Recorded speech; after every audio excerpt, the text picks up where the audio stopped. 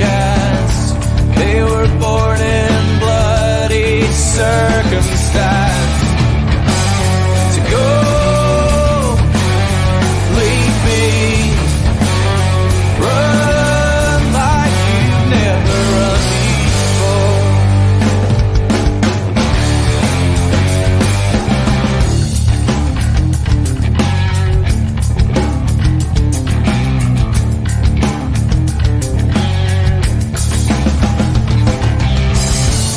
A voice from the underground, given room to breathe, not but be drowned. So die if you get the chance. Better men than you've been, let this dance. To go, leave me, run like you've never run before.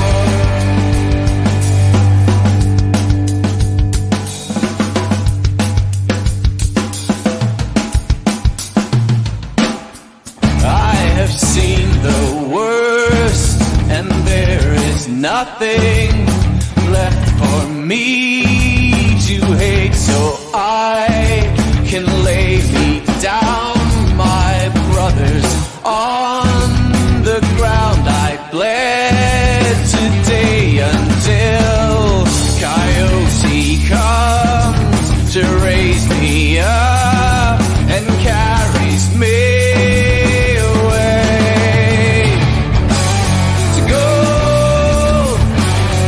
leave me, run like you never did. No, believe me, run like you've never run before.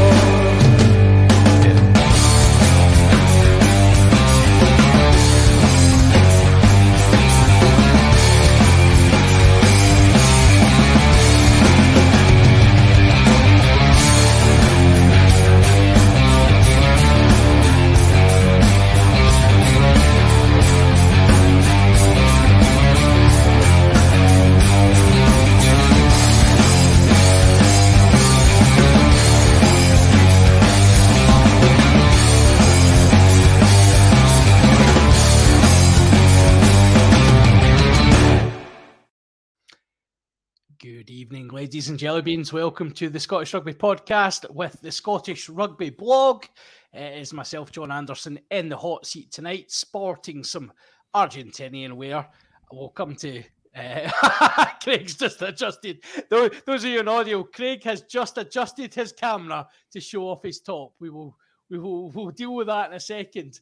I am joined by Craig. Craig, welcome, and your top. Good evening. How are we doing?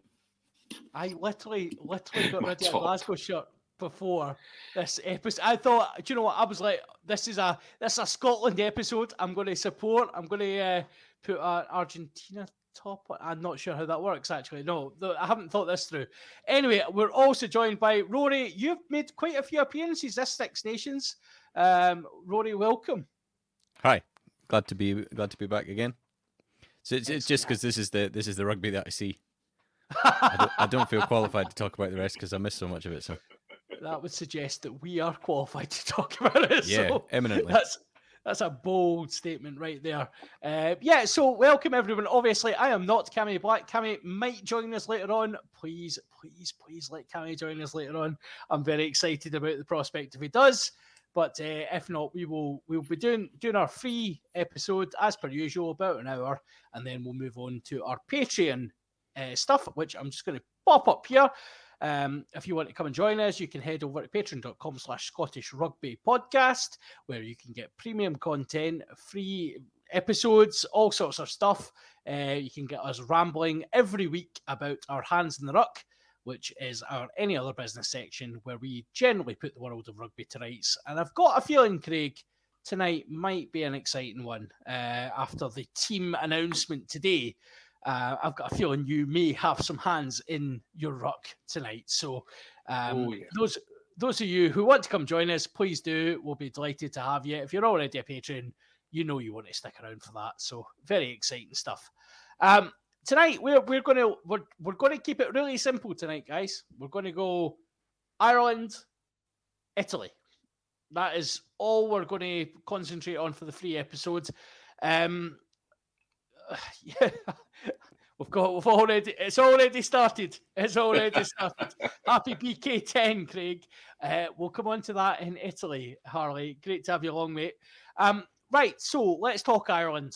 After me challenging them, Rory, on our OnlyFins episode to prove to me that they were actually worthy of world number 1, they proceeded in the first half to show me that they weren't, and then they kind of turned it on. What was your takeaway from the weekend? Well, was it that we were just good enough in periods to stick with the world number 1 rather than them not being? I mean, they showed in the second half why their sort of level of ability to cope with adversity, let's say, is right up there. You know, this Ireland team can just about cope with anything that you throw at them normally, and like that game threw some pretty abnormal stuff at them, and yeah, they saw it out. On the other hand, Scotland were not able to do that in the second half. I think, like, watching the game back, kind of what jumped out to me is the first half maybe wasn't as good as I thought it was. In terms, you know, I was like, that was amazing, that was the best Scotland have ever been or whatever. But you know, there was plenty of mistakes all over. But it wasn't necessarily that they dropped off in the second half. I think like the amount of energy required to sustain that level of play to compete at the breakdown with Ireland and all the things that they bring to the breakdown. I think they just kind of the guys who started the game maybe ran out of a bit of steam, and the bench wasn't enough to rescue us or to take it up yet another level, which the bench kind of has done did against England and did against Wales. So yeah, I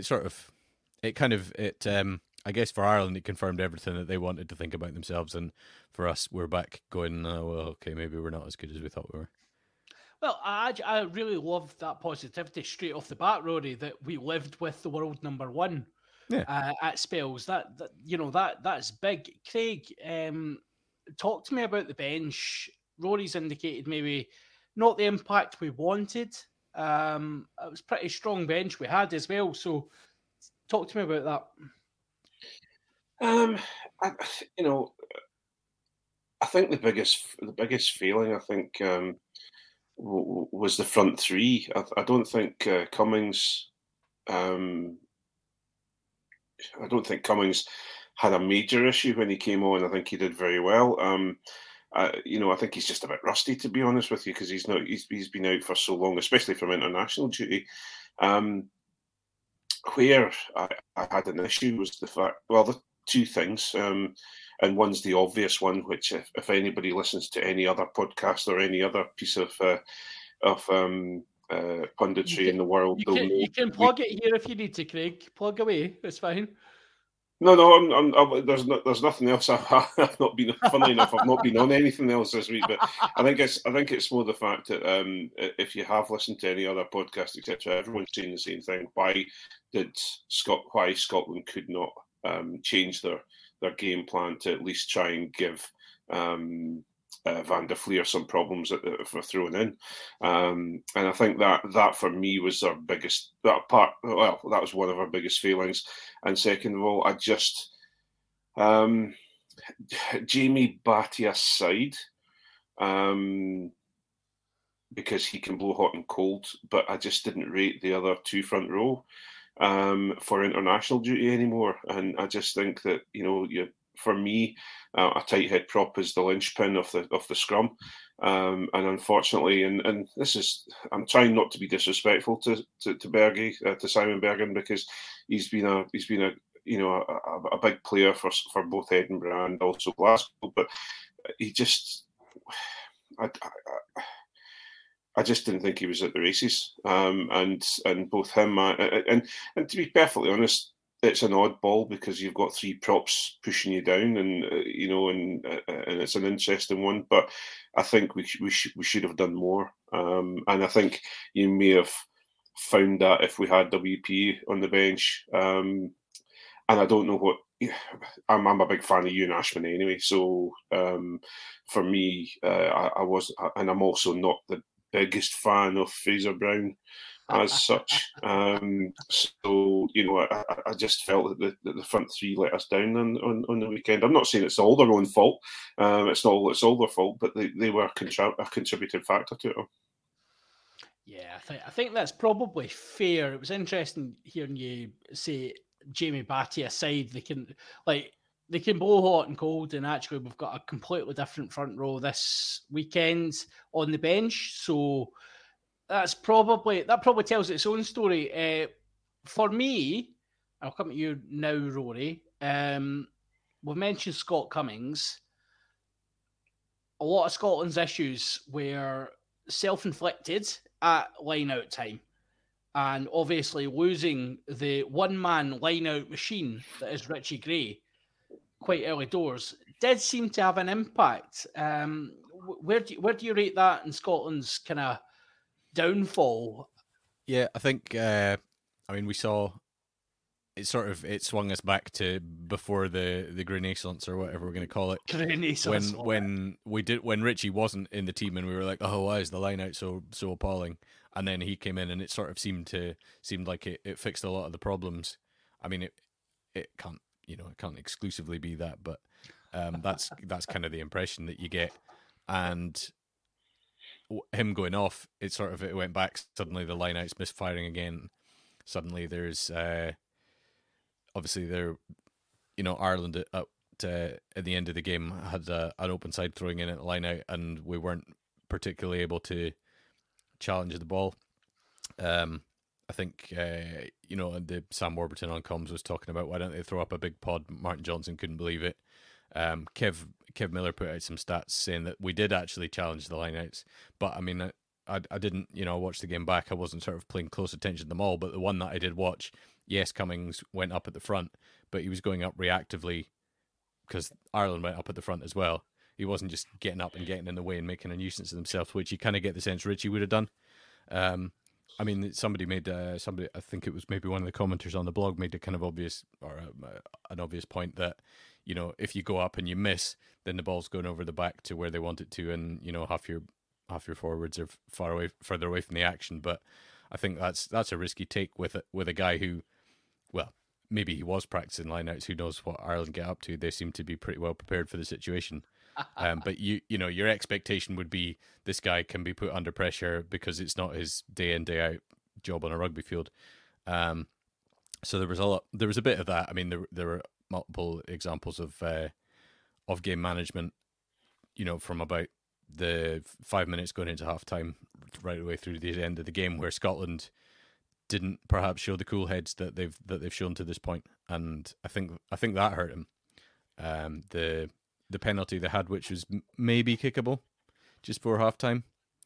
I don't know if it was worth having a pop at that in case that went over, because that's an easy lead going into the halftime break. That's a very different game. The other thing is, should they have scored that try off the line out? They kicked to the corner. They got the line out. They had the ball in attacking position. They've been pretty effective so far from that, but it was the one time that the Tuapolotu to Jones little inside pass didn't happen, and Jones was actually a dummy runner, and they messed it up when the ball went out the back. So maybe that's why they've all gone to Jones so far, and he's scored tries off them, because it doesn't actually work if it doesn't go at Jones. He ended up with, I think it was Turner and Cummings in the corner playing basketball and just crabbing, and old Scotland. I think obviously any score at that point would have put us up going into half time, and it just casts a little bit more doubt in what is it's an incredibly resilient Ireland side. But yeah, I mean that's an absolutely valid point, Craig. I'll come to you just now. Like, was it Scotland failings or was it Ireland being world number one? in that period in the first half. Scotland had a number of chances that they didn't necessarily convert, including that kind of crucial one towards the end of the half. And almost at that period, it was like, we need to score or we're probably going to struggle. And we failed to convert. Scotland have been really clinical so far, but was it a bit of a regression, or was it Ireland? For me, I thought we came out and we didn't let Ireland settle in.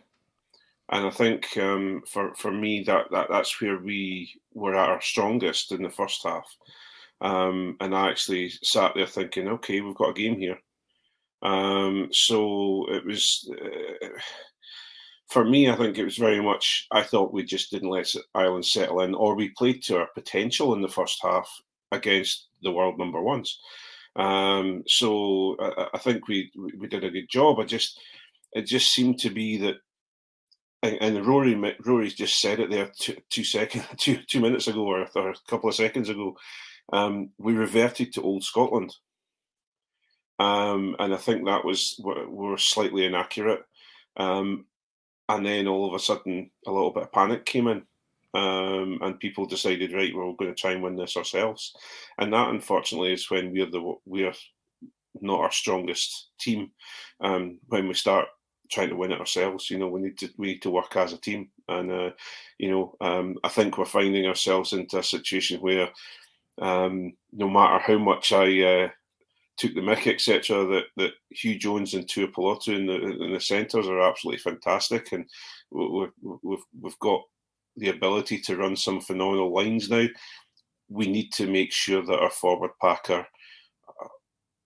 are as potent when they come off the bench than they are at the start of the game. I've got it written down in my notes here. I'm inspired by you, Rory, taking notes.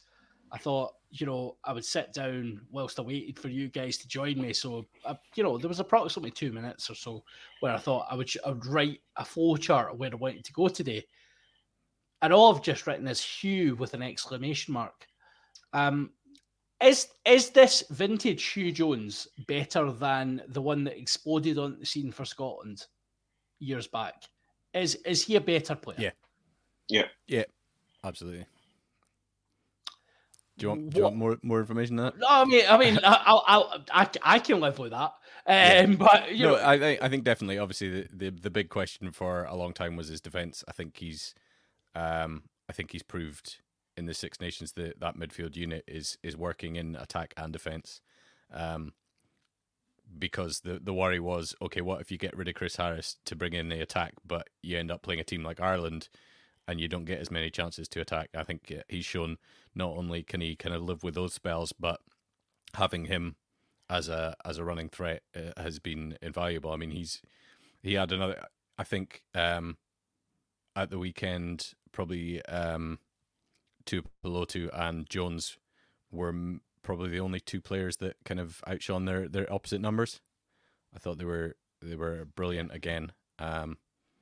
I'm sure there'll be some Irish comments coming in that disagree with that, but yeah, for me they've been brilliant. I think it's attack or defense. It's the ability to do both. That's kind of what we've been lacking, and it means that, I mean, the back three actually didn't go amazing again, but at least we've got that attacking threat through midfield now, so that the back three will get back onto their game at some point, I hope.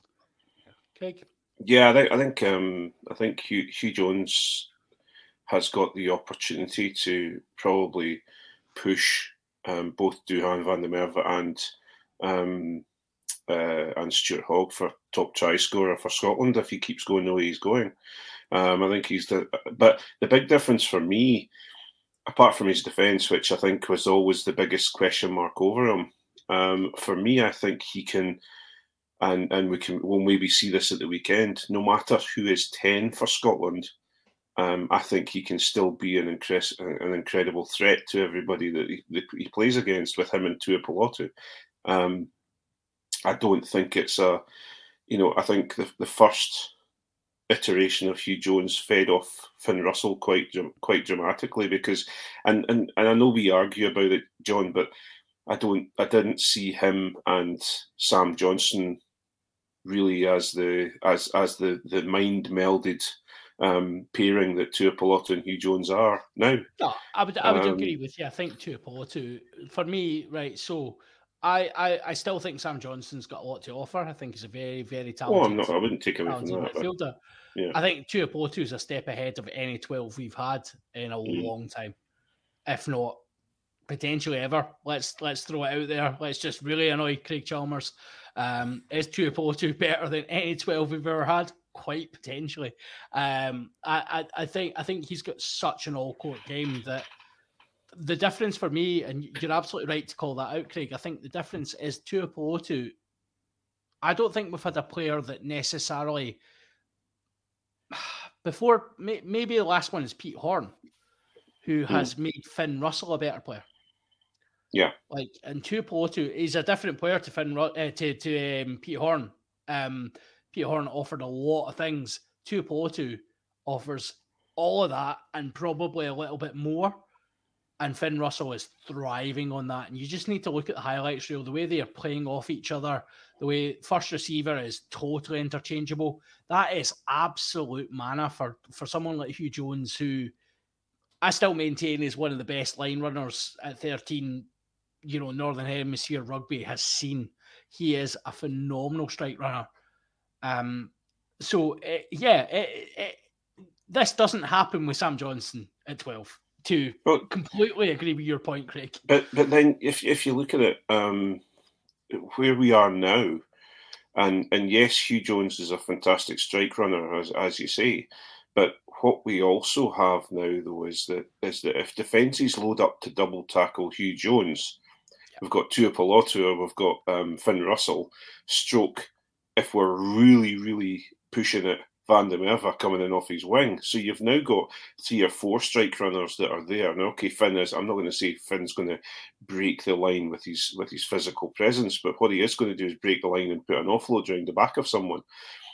So you've got at least three players there that now can break the line at any point in time. So the defences are having to try and cover that. So I think that's where Hugh Jones gets his strike running ability from, because they're expecting Tuipulotu to come breaking through, and he gets the ball away, and automatically you've got Hugh Jones busting through.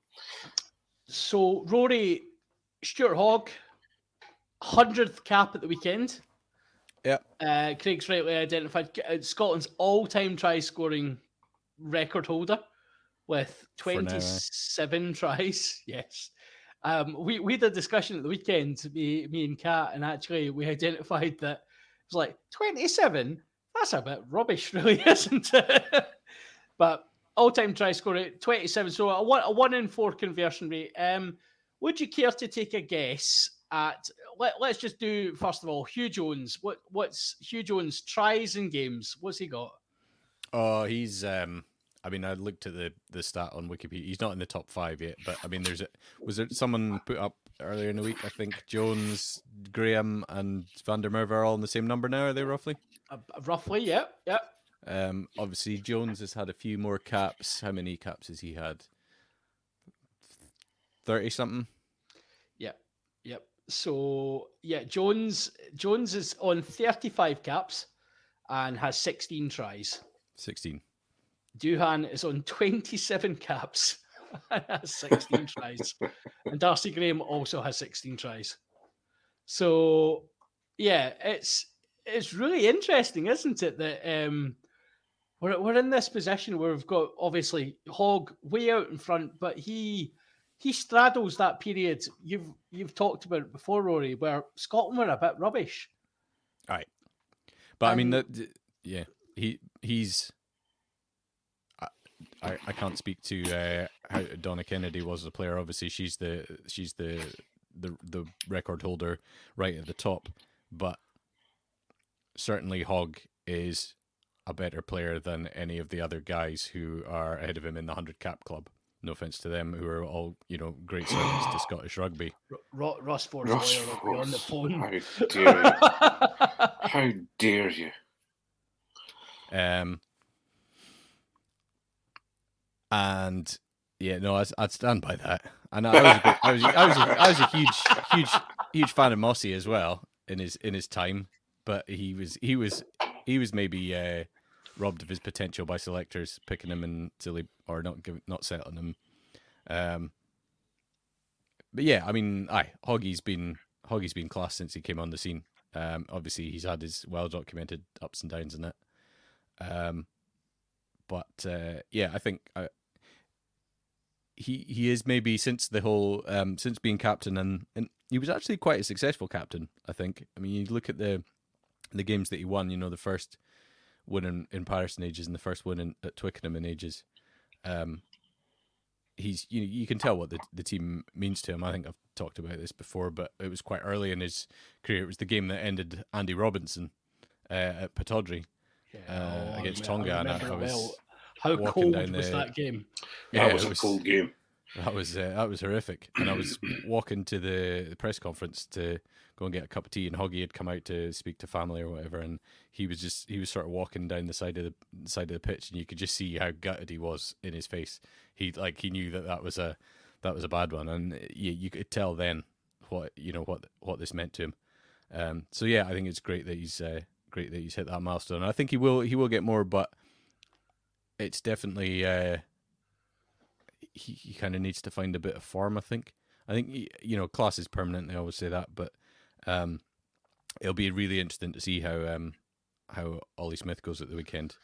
Well, that leads me in wonderfully, actually, Rory, to the point I was going to ask Craig about, that Ollie Smith coming in for Stuart Hogg at the weekend. Ollie Smith probably, there's been a lot of chat, and we'll come to the BKXX chat at some point. Just one X Roman numerals. Well, what exactly? Yeah, potentially. Yeah, exactly. I'm going to XX because you should probably wear 22, but whatever. very, very good, very good. Yeah, Stuart Hogg. Ollie Smith's going to come in for him. Not had much rugby at Glasgow, yet all the pundits seem to forget. Actually, Gregor Townsend in his interview today, it really annoys me that he still does the whole, he's had great form for Glasgow this year. He's barely played for Glasgow this year, but let's not let facts get in the way of good story, Gregor. What do you expect? Is Smith the next 15 for Scotland? Is he the next Stuart Hogg? It's a really difficult one, because I think the next cab off the rank for 15 for Stuart Hogg is Blair Kinghorn, and yes. To be perfectly honest. Yeah, I would expect if Hogg was out and Finn was fine, who would be starting at 10 and who would be starting at 15. Ben Healy. Unless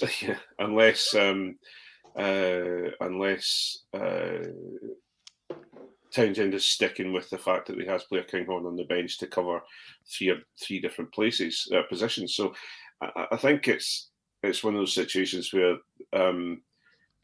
there's obviously Blair, and we can talk about this later, but obviously Kinghorn is needed elsewhere because he knows the systems and he knows where he is, etc., and he knows what he's doing when it comes to 10. So Ollie Smith is coming in to cover 15, but I think if he's getting that promotion into 15 mainly because the two players are down that are, the two, Finn Russell and Stuart Hogg are down. There was obviously a lot of talk, and I was talking with you guys about whether Ben Healy actually gets his cap and gets to start, but I think he is just we'll soon see when he comes on. But I think to be, as I say, to answer your question, I think Blair Kinghorn's the next cab off the rank at 15. But Ollie Smith has been impressive when he first started. He's done all right. So we'll wait and see. Yeah, and just to kind of close off the Ireland coverage before we go into the Italy, we've got the squad for Italy. We'll come to that in due course. Finn Russell, Rory. A lot of criticism of Finn Russell at the weekend, as per usual, as per always. Really didn't seem to be all guns firing from the off, had injury problems coming into the match. Was he fit, and should he have been playing? I think you'd be hard pushed to convince him that he shouldn't play.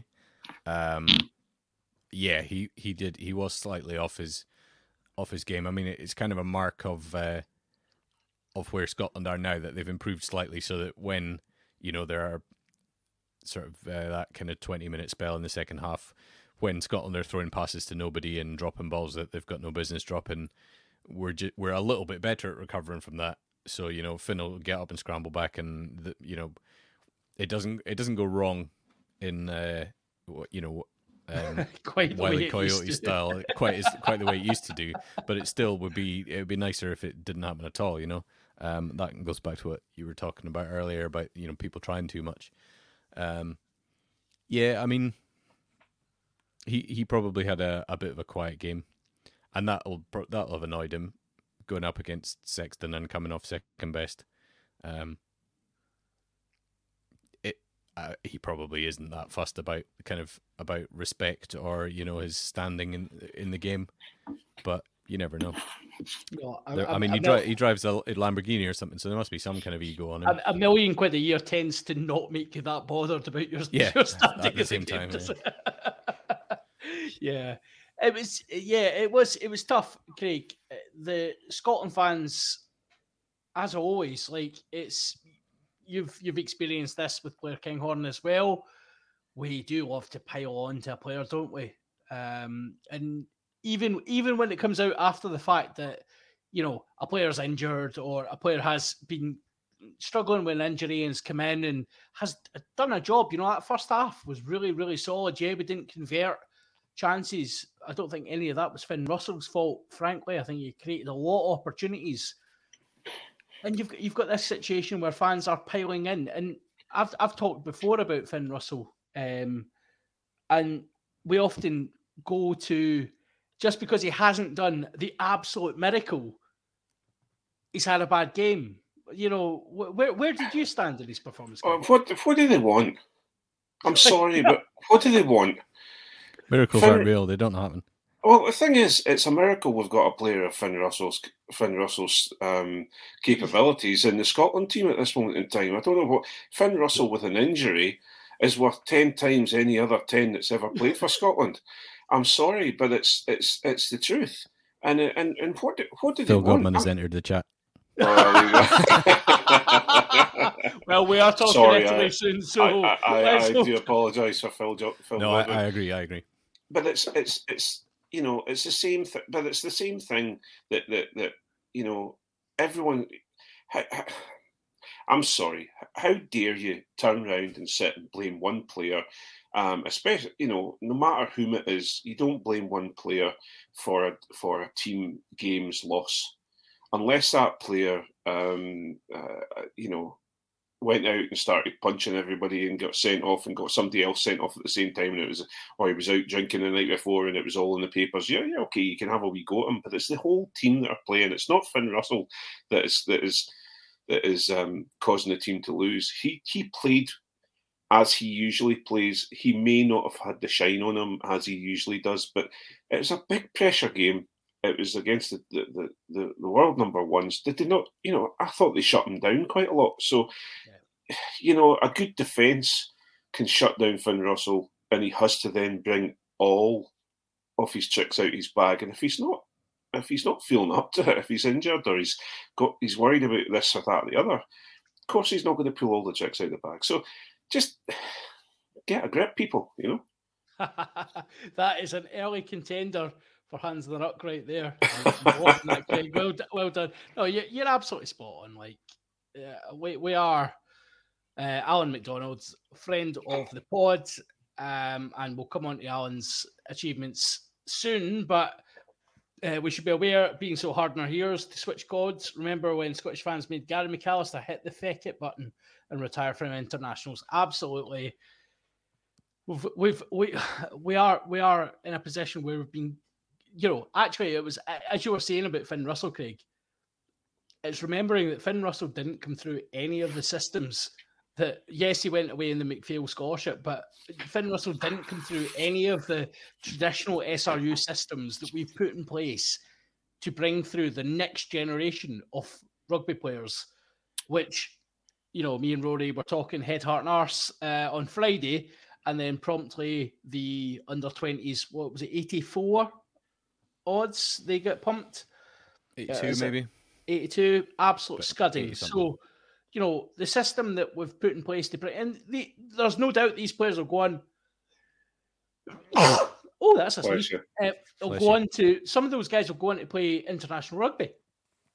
But Finn Russell has come through a different path. In fact, we even have him in an international shirt is absolutely, as Craig says, a miracle. So we should be grateful for every minute we have Finn, and I'm still grateful he hasn't jacked it to this point, because I can see every Townsend issue he's had. I thought that'll be him. He doesn't need this. Well, yeah, we thought we were going to lose it after he didn't get picked in the squad, and before the All Blacks game, we were thinking, okay, well, if they're going to fall out, this is going to run through after the World Cup. He's probably not going to be fast learning a new coach. You just jack it. But yeah, he did play under 20s, because I remember seeing him playing at 12 for the under 20s. Yeah, he did. Yeah, he played 12. But then the thing is, he's got a million reasons for next season not to bother being an international. You know, I could quite happily sit down. He's done everything that he needs to do with a Scotland shirt, apart from win anything. But that's a different story. There's plenty of great Scotland greats who've never won anything, really. Isn't there? Exactly. So you know, you quite happily, you know, sit back and not be bothered with going into camp anymore, and just go down and play his rugby at Bath and be hero worshipped at Bath for a little while. You know. Well, we'll see how that progresses for them, because obviously the style of play Bath are playing, I'm not entirely sure Finn Russell will be hero anything. They'll probably forget that he's even on the park with the way they're playing at the moment. So, will we go on? We're about to face, well, obviously final match of the Six Nations, Rory. Super Saturday, Ireland up for a Grand Slam on St. Patrick's Day, which I'm reliably informed isn't actually St. Patrick's Day. That's middle of Friday, I think. Yep. Well, actually, it's middle of August if you actually take it properly. But you know, obviously, it's a Guinness sponsored holiday. It's not. Yeah, so we've got a Guinness sponsored holiday almost inevitably at the end of the Six Nations. Funny how that worked out. So Ireland against England. We've got Wales going to get an absolute scudding off France, and we've got our old nemesis Italy. Wooden spoon match. The wooden spoon match, except Scotland are up for third this time round. Italy, who at the weekend, can I just call it, were so Scotland. It was ridiculous. Massive match against Wales. They obviously targeted it, given how rubbish Wales have been, and they absolutely kicked it. It was horrendous. What Italy are we going to see turn up at Murrayfield on Saturday, Rory? I shudder to think. I mean,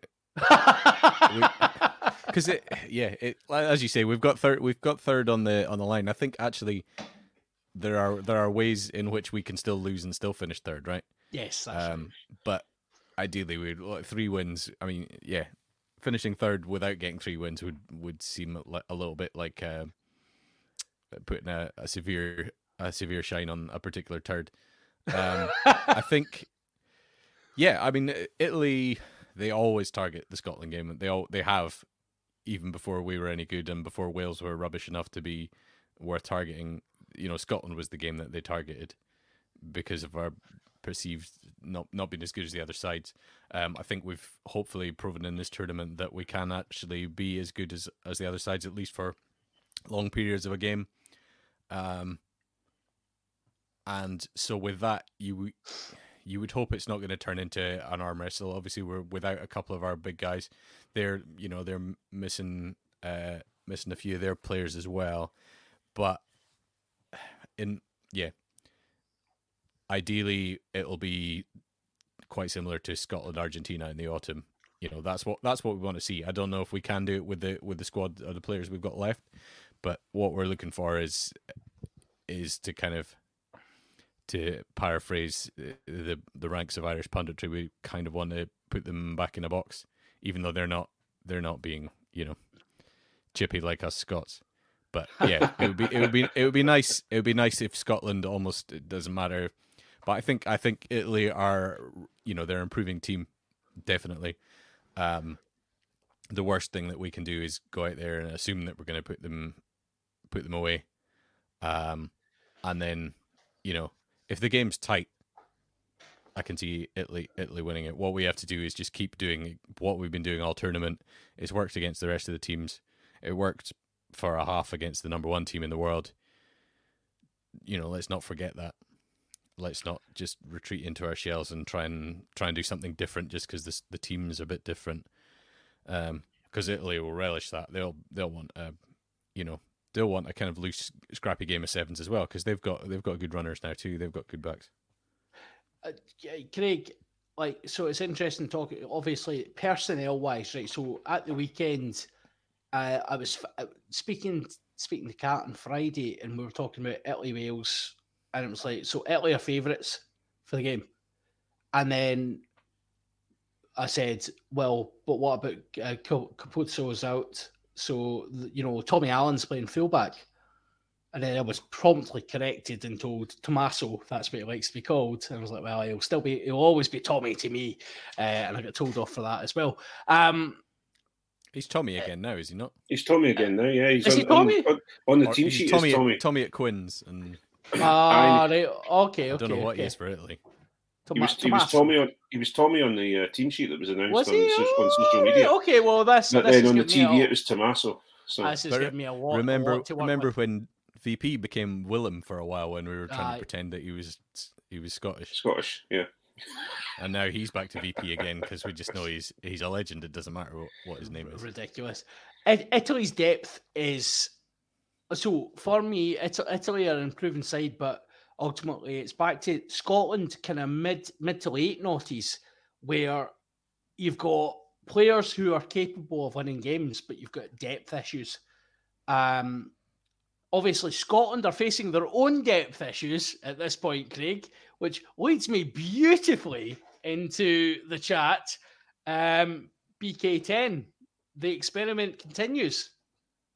The experiment, as everyone has been. Oh, the experiment's over. No, it's well and truly back on, boys. Settle down. Is it though? Is it?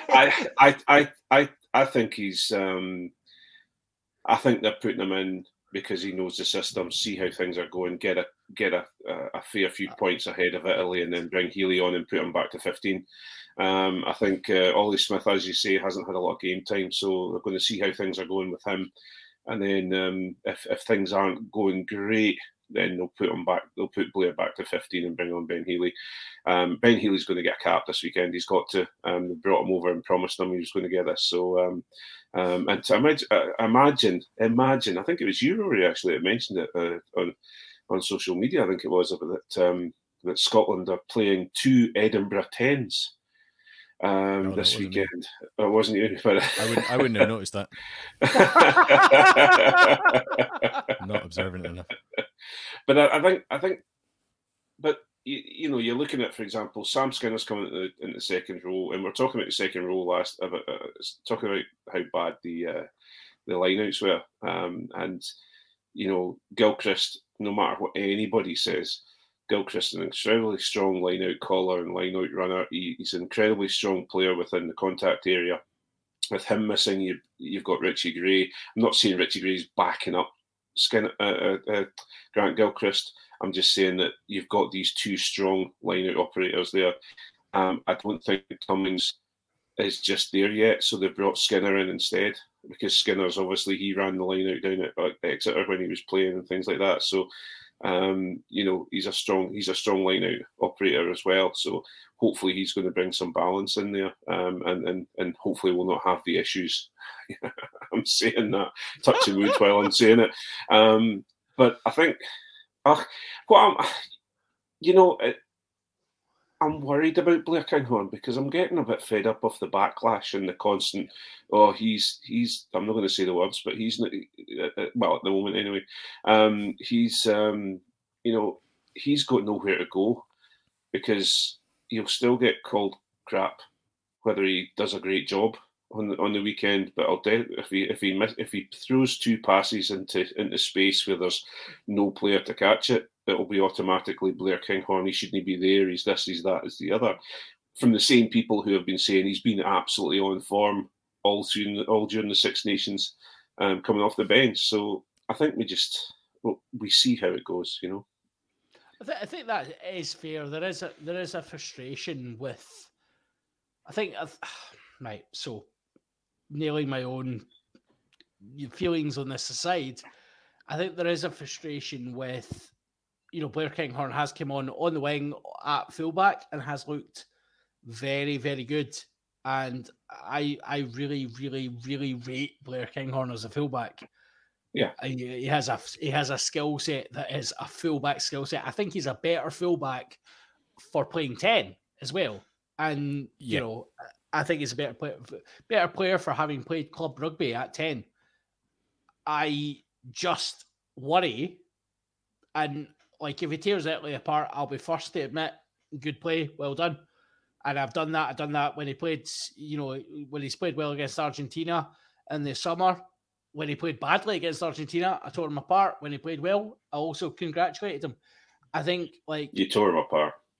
I tore him apart against Argentina. I did. No matter what. No, I did. No matter what. I've watched Blair Kinghorn.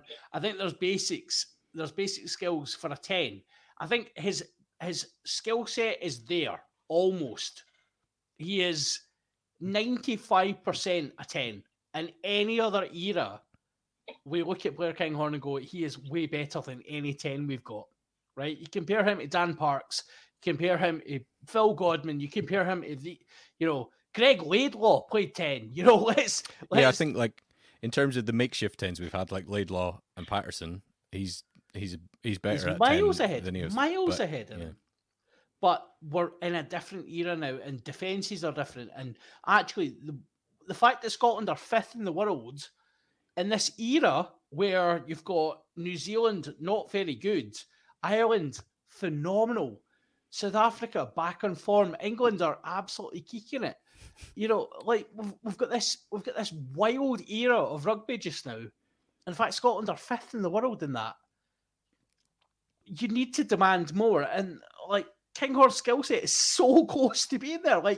And with time, he might become a Scotland starting 10. He might be.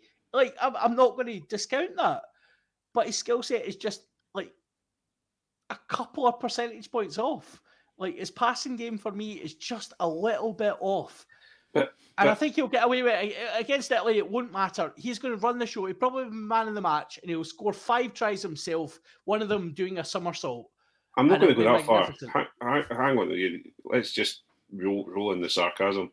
But what I would say is that what you might find is that he may have a good game this weekend because they'll be too busy defending the Tuipulotu-Hugh Jones channel. And you might find his strong running through and the soft shoulder work that he does. You might find he will get through. And I totally agree. We've talked about this on a regular basis. Blair Kinghorn at club rugby level, at professional club rugby level, he is an outstanding 10 for Edinburgh. Because we're all attack. Yeah. where we tend to lose the head is defence. That's my only concern for Blair Kinghorn at international level as a 10, as his defence. And obviously, there's the elephant in the room that nobody's mentioned just yet, and that's his kicking. Because it looks like there's only going to be him on the... Yeah, sorry, Rory, I'll just... Steal your point, Rory. So we've got all those concerns about him. I mean, I totally understand that. He is an outstanding 15 internationally. And I'm surprised Hogg hasn't been. I think now that Hogg has got his 100 caps, it'll be interesting to see what Townsend does at the World Cup. But we'll see how it goes. Is the plan, Rory, to kick to the corner, get 5-6 tries against Italy, bring Ben Healy on at 45 minutes, and then let him kick penalty goals till we reach 50? Is that the plan? See what he can do.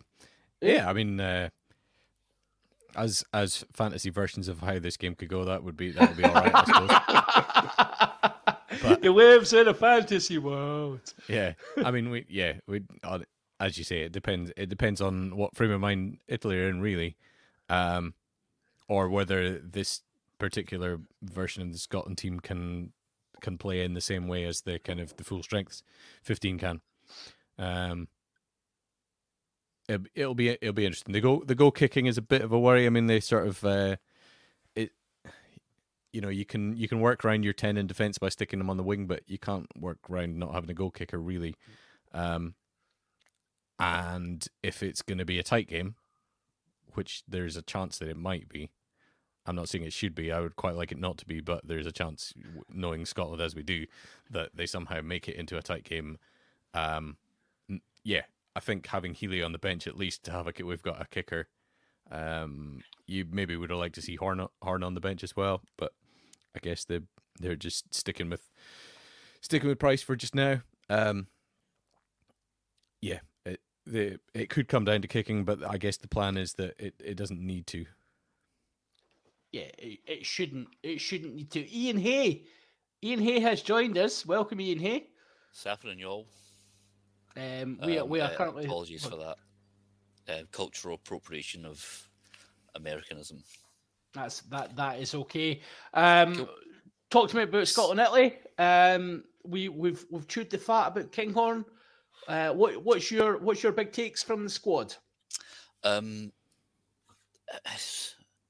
mean, it's a bit same old. I would like George Horn. You may have seen me nodding my head quite vociferously. What does he have to get a chance? I find this a wee bit ridiculous because we're third, right? I mean, we're going to win this game by hook or by crook, and we're going to finish third. That's the best we can do. So I don't see why he's not got a chance. The kicking, like you were saying there, that is a major concern because there's Ali Price has occasionally, as sort of everyone else has done their hammies kind of option. Front row, have we had Craig's thoughts on the front row? Craig is loving the front row bench this week. Yeah, I don't understand why Rory Sutherland wasn't in last week.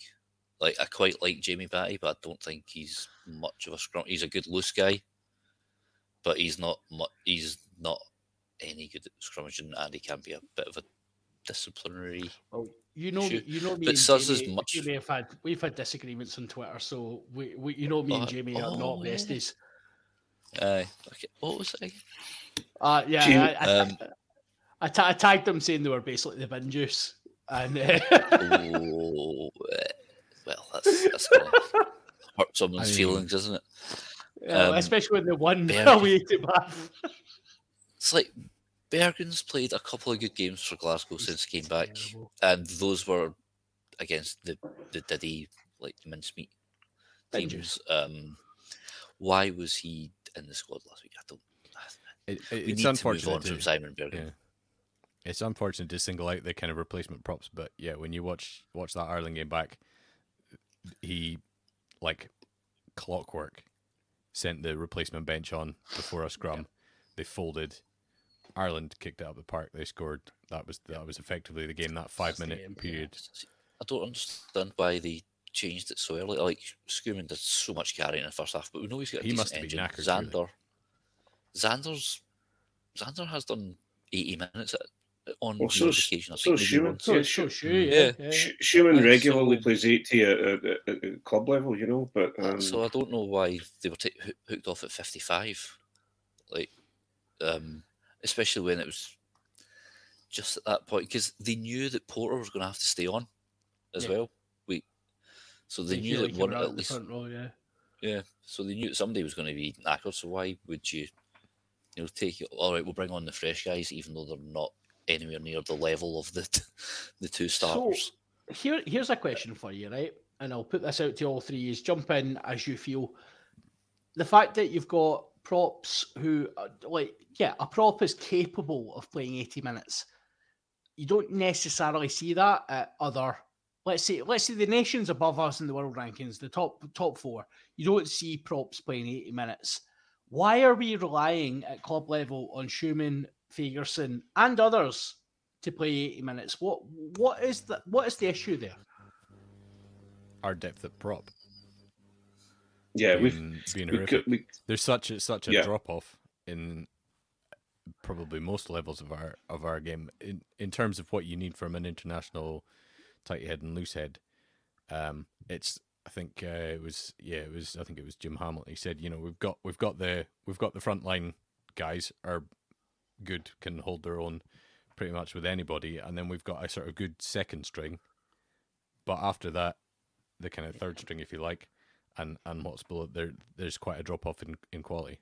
But you're sitting with a world class tight head who, yes, is getting a bit long in the tooth, not in the squad. You're sitting with a British and Irish Lion, not in the squad. Is it not a selection issue?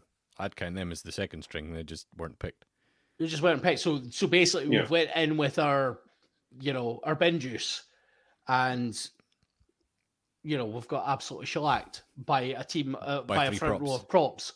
Yeah, which I think is the future. By the way, you'd expect them to be able to scrummage better than.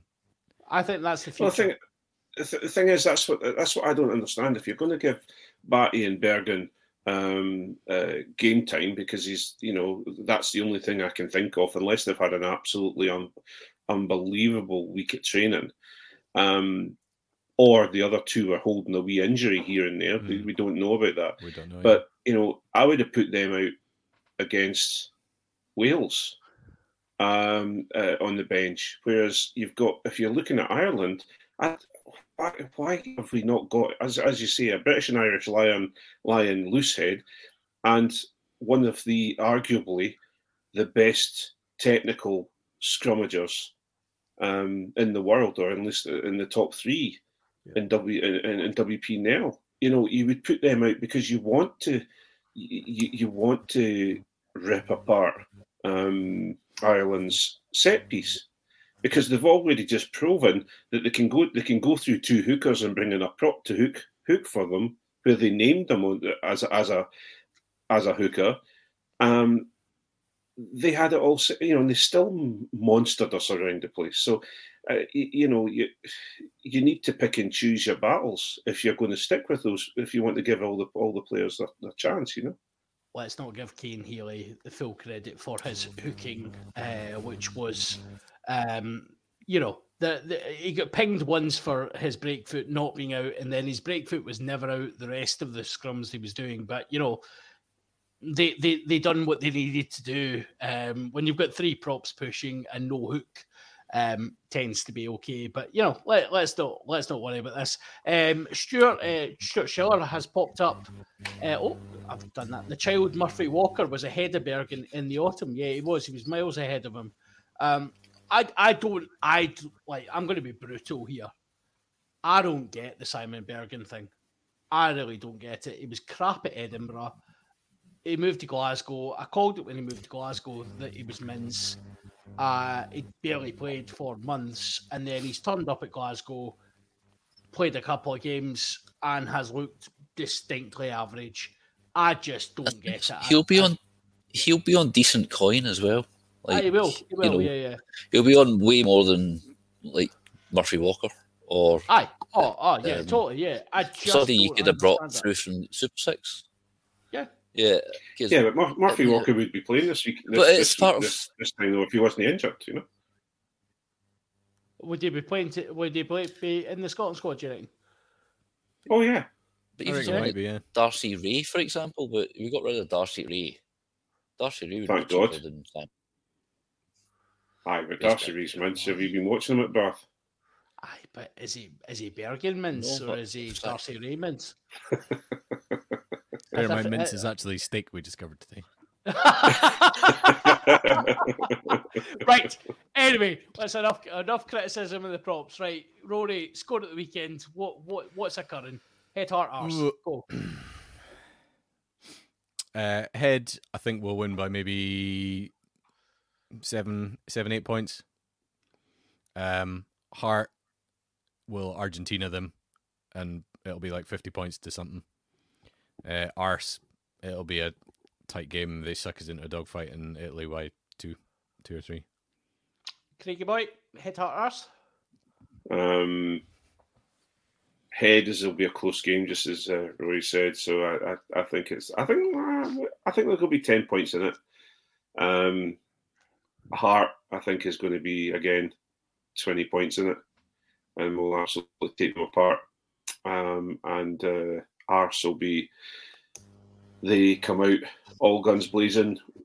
Blair Kinghorn has a disaster, and we lose the game. Ian, same question. Yeah, I'm far more optimistic than these two for once. Head, I think Italy. Right. So Italy have lost 5 on the bounce. You know, they had high expectations and they've pushed teams close, and then they get gubbed by a pretty poor Wales team last week. Apologies to Harley. Where's Harley? Oh, sorry. This is a poor Wales team. Compared to other Wales teams, this is a poor Wales team. You're not apologising at all. You're not sorry. No, I'm not. That's sorry. I'm sorry for saying I was sorry, right? Because I'm just a liar. Right? No, I think Italy are kind of like, I think they're done. I think they can't be bothered. We've still got a little something to prove, and we're at home. Huey Pilotu is, as much as I think Brex is a great player, and I look at that Italy team, I go, good player. But I think they're at the sort of level of development that Scotland were 10, no, maybe more like 15 years ago. Yeah. You know, they can push teams, but eventually they'll buckle. So, yeah, I think Heads win by 12. Heart, everything goes beautifully. Huey Piloto just rips them apart. The Italians lose Heart completely. And it ends up becoming like and they get a red card, because that always helps. Not always, but I think with Italy it would. Okay. And we end up with a sort of like Scotland v Australia when we put 50 on them kind of result. Or Argentina, as somebody else. That was a similar kind of thumping. Yeah. It was, yeah. And Arse, what's happening? Arse is that Kinghorn's return to 10 is short-lived, because I'm not sure if he was hobbling from quite early on, and he got Gary Ringrose's flying headbutt. Also, obviously, hope Gary's doing well in his recovery. Sorry for being slightly facetious. You're literally just playing because your source was crap for this, Ian. That's all you're playing for here. That's why. I didn't mention. Well, that's why I never mentioned it publicly. Maybe it was a test. Maybe it was like, oh my god, I was going to get Rebecca Vardy. You always get Rebecca Vardy. You always get Rebecca Vardy. You get Wagatha Christie. Wagatha Chris Haid. Chris Haid. Way. Yeah, nice. Right. Yeah, Kinghorn goes off early. Healy comes on, completely mucks up. But I don't think he will. He's pretty steady. Nice. He's a pretty good 10, yeah. Those of you with... To be honest, I don't see how... Yeah, Italy somehow... Oh, it goes the... Oh, God, what year was that? 2007, three intercepts, 7 minutes. Yep. There you go. Cussiter and Godman, was that 9-10? Cussiter Godman, yep.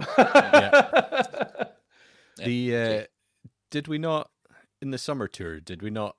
I know it's Argentina, but obviously we thumped Argentina in the autumn. But did we not give them quite a beating on the tour? The one that we won, did we not win that quite comfortably with Kinghorn playing? Yeah, the second one. Yeah. So he can dish out thumpings. To be fair, Kinghorn did play most of the game at fullback, but he did. No, he did. He did. Like a dog with a bone. Like a dog with a bone. No, he did. Hastings was playing, wasn't he? With that game? I don't know. I can't remember. It's not Hastings' form. That was like when we got beat by USA or something. No, Kinghorn in the second half on the Argentina tour when we scudded them. Kinghorn was like because your boy Kyle Rowe came on and got injured straight away, and then Kinghorn had to go to fullback, and Kinghorn played fullback from 35 minutes. So he played the majority of the game at fullback, and he looked brilliant. Can't remember who played 10. I've got the stats here now. I'll remember. Well, while you're pulling that up, my head, heart, and arse is head. I'm going to go a step further than all use because that's what I do. Scotland should win by 20 points minimum. It should at home against 20 Italy. points in my heart. You said 10. I said 10 at the beginning, then heart. I said 20 points, and then I said heart. 20 I'm talking head. Oh, my apologies. Oh, I'm sorry. This is once in a lifetime. Should happen. Honest to goodness. Yeah, it's 20 points. I really think it should be 40 points, to be honest. I've done this a few times. We're a much better team than them. They've had their wee bit of fun. They've had their blowout this season. They're missing their main players. We should absolutely smash them. Even with the team we have out, we should smash them. Hart, Jack Dempsey scores 5. Hugh Jones scores 5. They then they come together under the posts and just hug, and magnificent. And it worked really well for my Jack Dempsey fan fiction. So, Mighty Morphin Dempsey Ranger. Exactly, right. I've seen John's graphic novel of Jack Dempsey, and it's a bit sick making. And then graphic they should make a sign, and then they become a dinosaur, and magnificent. Arse is we find ourselves in 2007 once again. I'm not going to say which of the halfbacks throws the intercept pass for 3 of them, but one of them does. And we end up in a position where we cannot recover, and then we are trumped by an Italian 9-10 combo who should be put out to some sort of pasture, but we can't find ourselves back, and we're in trouble. So that's my head out now. Rory, have you got that Argentina team? It was Ross Thompson came on. You were right. Rory Hutchinson went off early or just before half time. Kyle Rowe came on, lasted 10 minutes, and he went off. And then Ross Thompson came on for the last half hour, so presumably he was playing 10. Kinghorn started at 10. It was only half an hour then. Fair enough. Who was playing 9? Who were the 9? Who was playing 9? Lineups? Ben White. Ben White wasn't on that. This list is all over the place. It's not sorted by number. Why not? Ben White. It was Ben White. It was Ben White. Yeah. Was it? Yeah. Yeah, because Hornitos started the Chile test, and then he was involved in the first test. But Ben White was the main man. Yeah. Price was on the bench. Who's 21? Price. Yeah. Cool.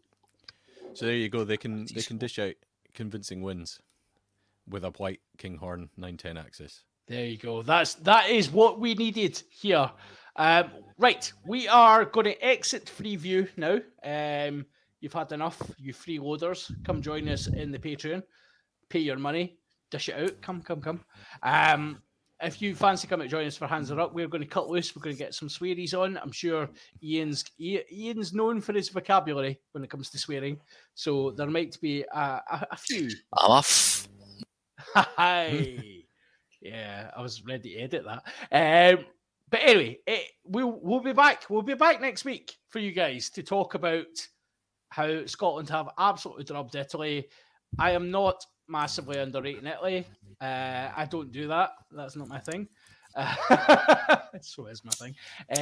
We'll be back next week to talk about that. Those of you joining us for Patreon, we're going to transition over, and then we'll probably have a couple of minutes, just get our stuff together, and then we'll be ready to roll. So our heads, hearts, and arses together. Yes, exactly. Yeah, because some of us we need to take pills for that sort of stuff. Yeah, come to the Patreon to hear about John's, Hugh Jones, and Jack Dempsey human caterpillar. Oh, mate, I genuinely. That's what the human centipede. I'm going to do a Patreon special about that. Brokeback Scotsman. I don't know how to quit you. Oh dear. Anyway, yes. There's a cap on backwards. It's beautiful. Right. It is good night from me. Good night from Craig, Rory, and Ian. We'll see you Patreons on the other side. Night all. night. Ciao.